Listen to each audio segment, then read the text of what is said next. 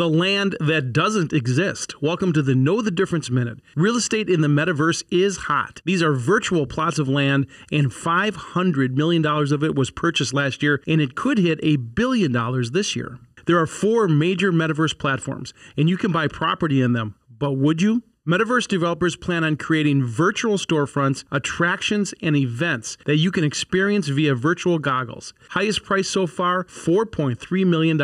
That property will be developed into islands with villas, boats, and jet skis. Islands that sold for $15,000 are being flipped for $100K. This is about marketing to a younger digital audience and a big reason Facebook rebranded to Meta and is sinking a ton of capital. Pyramid scheme or the future? Someone has to answer the question how to assign value and risk to an asset with artificial scarcity, and that only exists in the metaverse. I'm Dave Spano from Annex Wealth Management, and that's your Know the Difference Minute.